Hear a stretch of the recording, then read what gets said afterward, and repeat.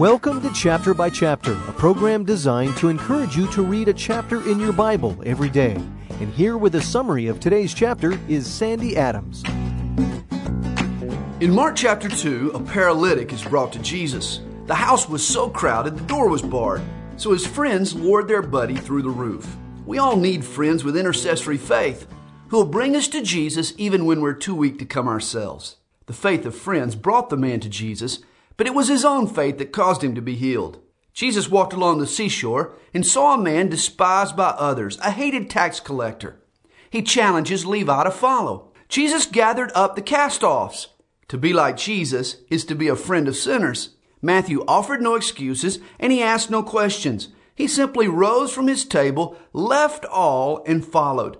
There is something about our Lord, the air of authority, the lure of love, the tug of truth, that makes men want to follow him.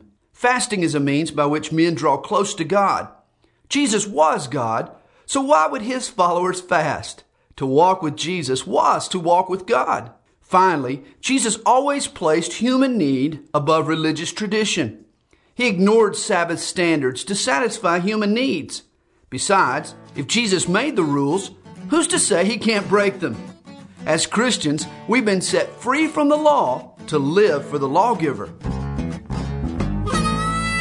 Chapter by Chapter is the radio ministry of Calvary Chapel, Stone Mountain, Georgia, and its pastor, Sandy Adams. If you would like a cassette of a complete study of today's chapter, contact us toll-free at 8777-BY-CHAP. That's 8777-BY-CHAP. Or on the web, where you can listen again to today's chapter at calvarychapelstonemountain.com. Thanks for listening.